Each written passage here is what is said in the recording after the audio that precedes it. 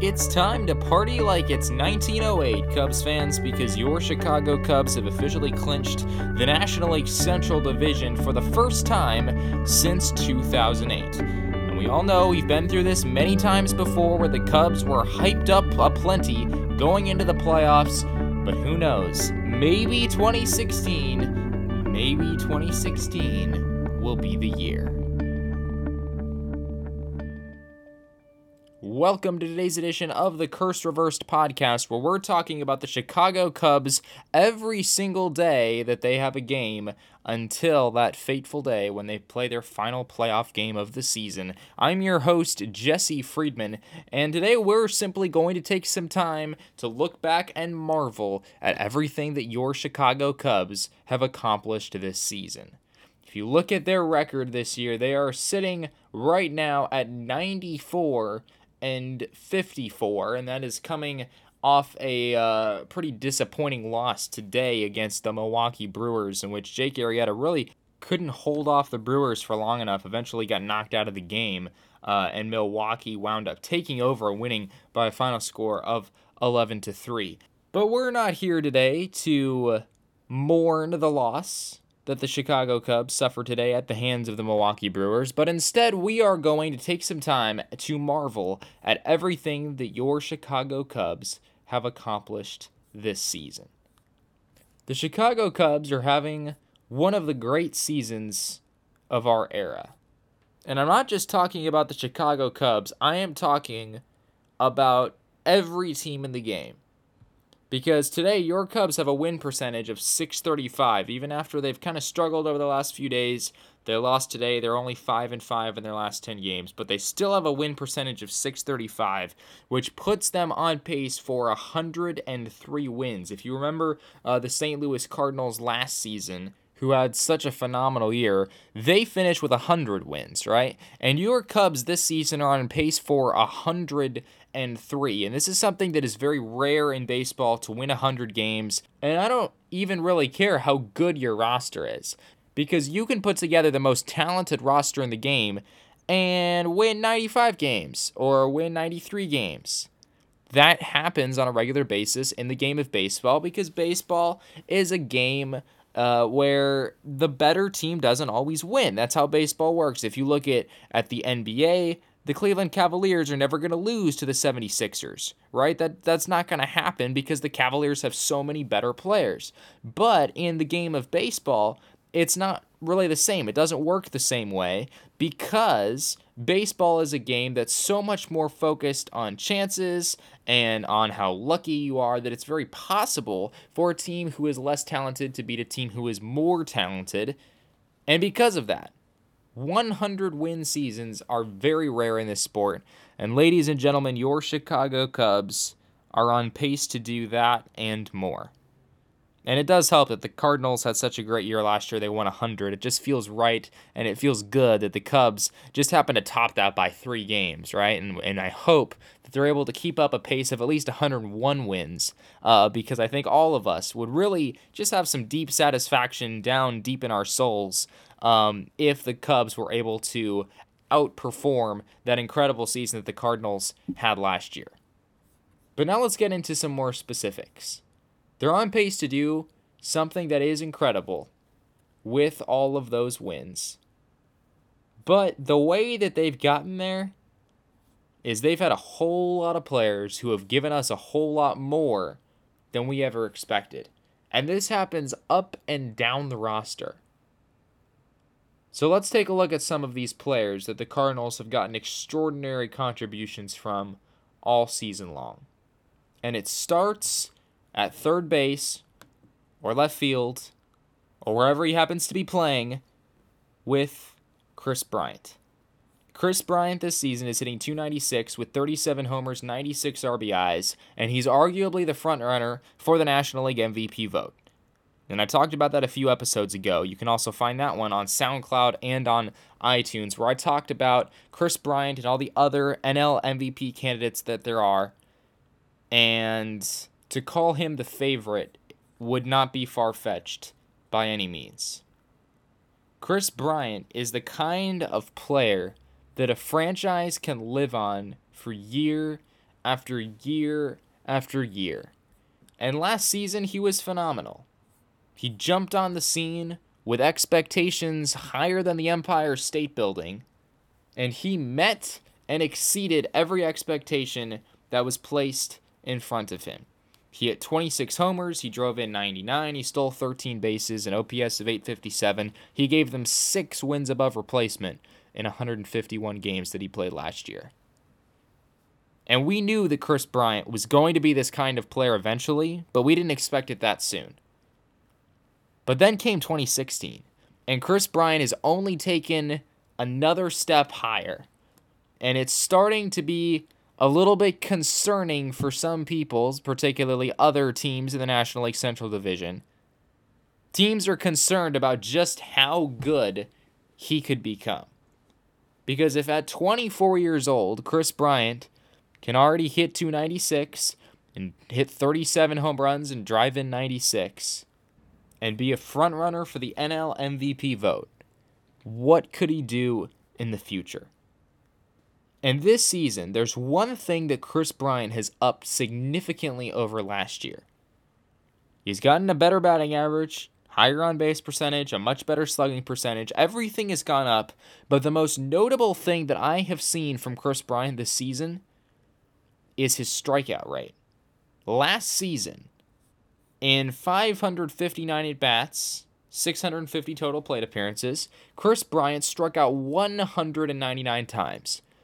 And if you're not quite sure how much that really is, just know that the all-time strikeout rate for a season is right in the 220 range, I believe. And he had 199. So even though Kris Bryant jumped on the scene and was excellent for the Cubs last year, he struck out a lot. There was a little bit too much swing and miss to his game for a lot of people to feel comfortable. This season, on the other hand, Kris Bryant has a strikeout rate that is significantly lower. Instead of 199 strikeouts in 650 total plate appearances, he has 141 strikeouts in 644. This young man is having a phenomenal season, Cubs fans, and it can only get better from here. Moving on from Kris Bryant, there's this dude named Anthony Rizzo, who many consider to be Kris Bryant's partner in crime, if you will. And Anthony Rizzo is having a very similar season to Kris Bryant, all in all. He's got a few more RBIs, a few less home runs, but he's almost identical in batting average and on-base percentage and in slugging percentage. And I think we already knew that Anthony Rizzo was a special player, right? Because last season he had a great year. Even the year before that, he had a great year. So this isn't anything new for the Cubs first baseman. But he has shown up this year, and the expectations, the lofty expectations that were placed on the Cubs at the beginning of the season clearly has not caused any grief for their first baseman, Anthony Rizzo. So we continue down the list. There's also this player named Addison Russell. Now, Addison Russell is not having as good a year as a lot of people thought he would. In that he hasn't become the kind of shortstop that a team could count on for a significant amount of offensive production. But Addison Russell has also been one of the clutchest hitters in the game this season. He has 92 RBIs right now to go with his 20 home runs, and he's on pace for 101. So here's the deal. Addison Russell has found a way to contribute in an extreme way to the Chicago Cubs, even though his offensive production has gone slower than a lot of people thought it might.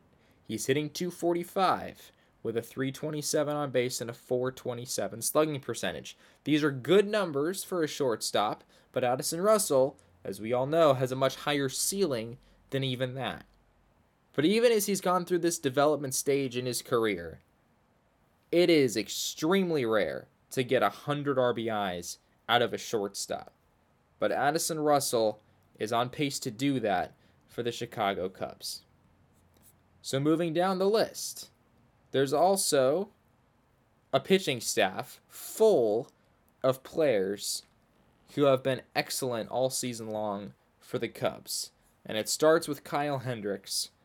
And we've spent a lot of time talking about Kyle Hendricks and the historically good season he's having. But even beyond that, Jon Lester is having one of the best seasons of his career. Jake Arrieta, after last season, has still had a good year, although as we mentioned at the beginning of the episode, he's definitely been struggling of late. But come playoff time, I think he's certainly the kind of player that you would be able to count on. John Lackey has a 3.42 ERA and a whip of 1.05, which are both excellent, coming from the mid to the back end of a rotation. And Jason Hamill, arguably the Cubs' worst starting pitcher, still has an ERA of 3.6 and a whip of 1.2. And if you look all along their bullpen, Trevor Cahill, Pedro Strop, Hector Rondon, Aroldis Chapman, of course. Mike Montgomery, who has been great since coming over from Seattle. Travis Wood, Joe Smith, Carl Edwards. There's a number of names who have really come through for the Cubs this season. And there are a couple who haven't. Namely, guys like Spencer Patton and Clayton Richard and Adam Warren. In fact, Spencer Patton was really the main reason that the Cubs blew up today in their game against the Brewers. Patton really struggled in that game. But the good news is that not all of these players are actually going to make a playoff roster. The Cubs only have to select their top probably 8 or 9 relievers to take into the playoffs. And I think there's no doubt that the Cubs have 8 or 9 relievers who should have the ability to perform come October. It is difficult to find a pitcher who's played a significant role who has played below expectations. And if you want to say Jake Arrieta, the only reason is because he set such an incredibly high standard after his Cy Young campaign last season. Outside of him, you've gotten a ridiculously good performance from Kyle Hendricks with an ERA of probably about half what most people thought it would be. You're getting every penny's worth with Jon Lester. You're getting every penny's worth with John Lackey, who also has a lot of playoff experience on top of that. And even elsewhere on the offensive side, you've got guys like Ben Zobrist, who's been a big contributor, Dexter Fowler, who seemingly carried the offense for the first portion of the season. You've got Tommy La Stella, who's been a quality utility piece for the Cubs coming off the bench. You've got Javier Baez, who has played slick defense, along with having a solid 729 OPS at a middle infield position. You've had Wilson Contreras come up and contribute offensively and defensively. And even Jason Heyward has contributed on the defensive side of the game, as we seem to recognize game in and game out, despite all of the offensive struggles that he has had. Jason Heyward might be the only underperforming player on this entire roster. And that's saying something. So if you're sitting back trying to figure out how in the world the Cubs have won 103 games, think about this. Think about the fact that every Cubs player, literally every Cubs player, has played at or above their expectations. This is rare, and this is the quality of a team that, yes, I'm saying it, Cubs fans, a team that could go all the way. So order some wings, order some pizza, party like it's 1908, because your Chicago Cubs have won the NL Central Division and are headed to October. Thanks for listening to today's edition of the Curse Reversed podcast. As always, you can find the show on Twitter at @curse_reversed, where you can keep track of our daily coverage of your Chicago Cubs. As always, be sure to check us out on iTunes, where you can leave a rating and review. I'd really appreciate your comments and your support. Thanks again for listening, and we'll be back with more tomorrow about the Chicago Cubs.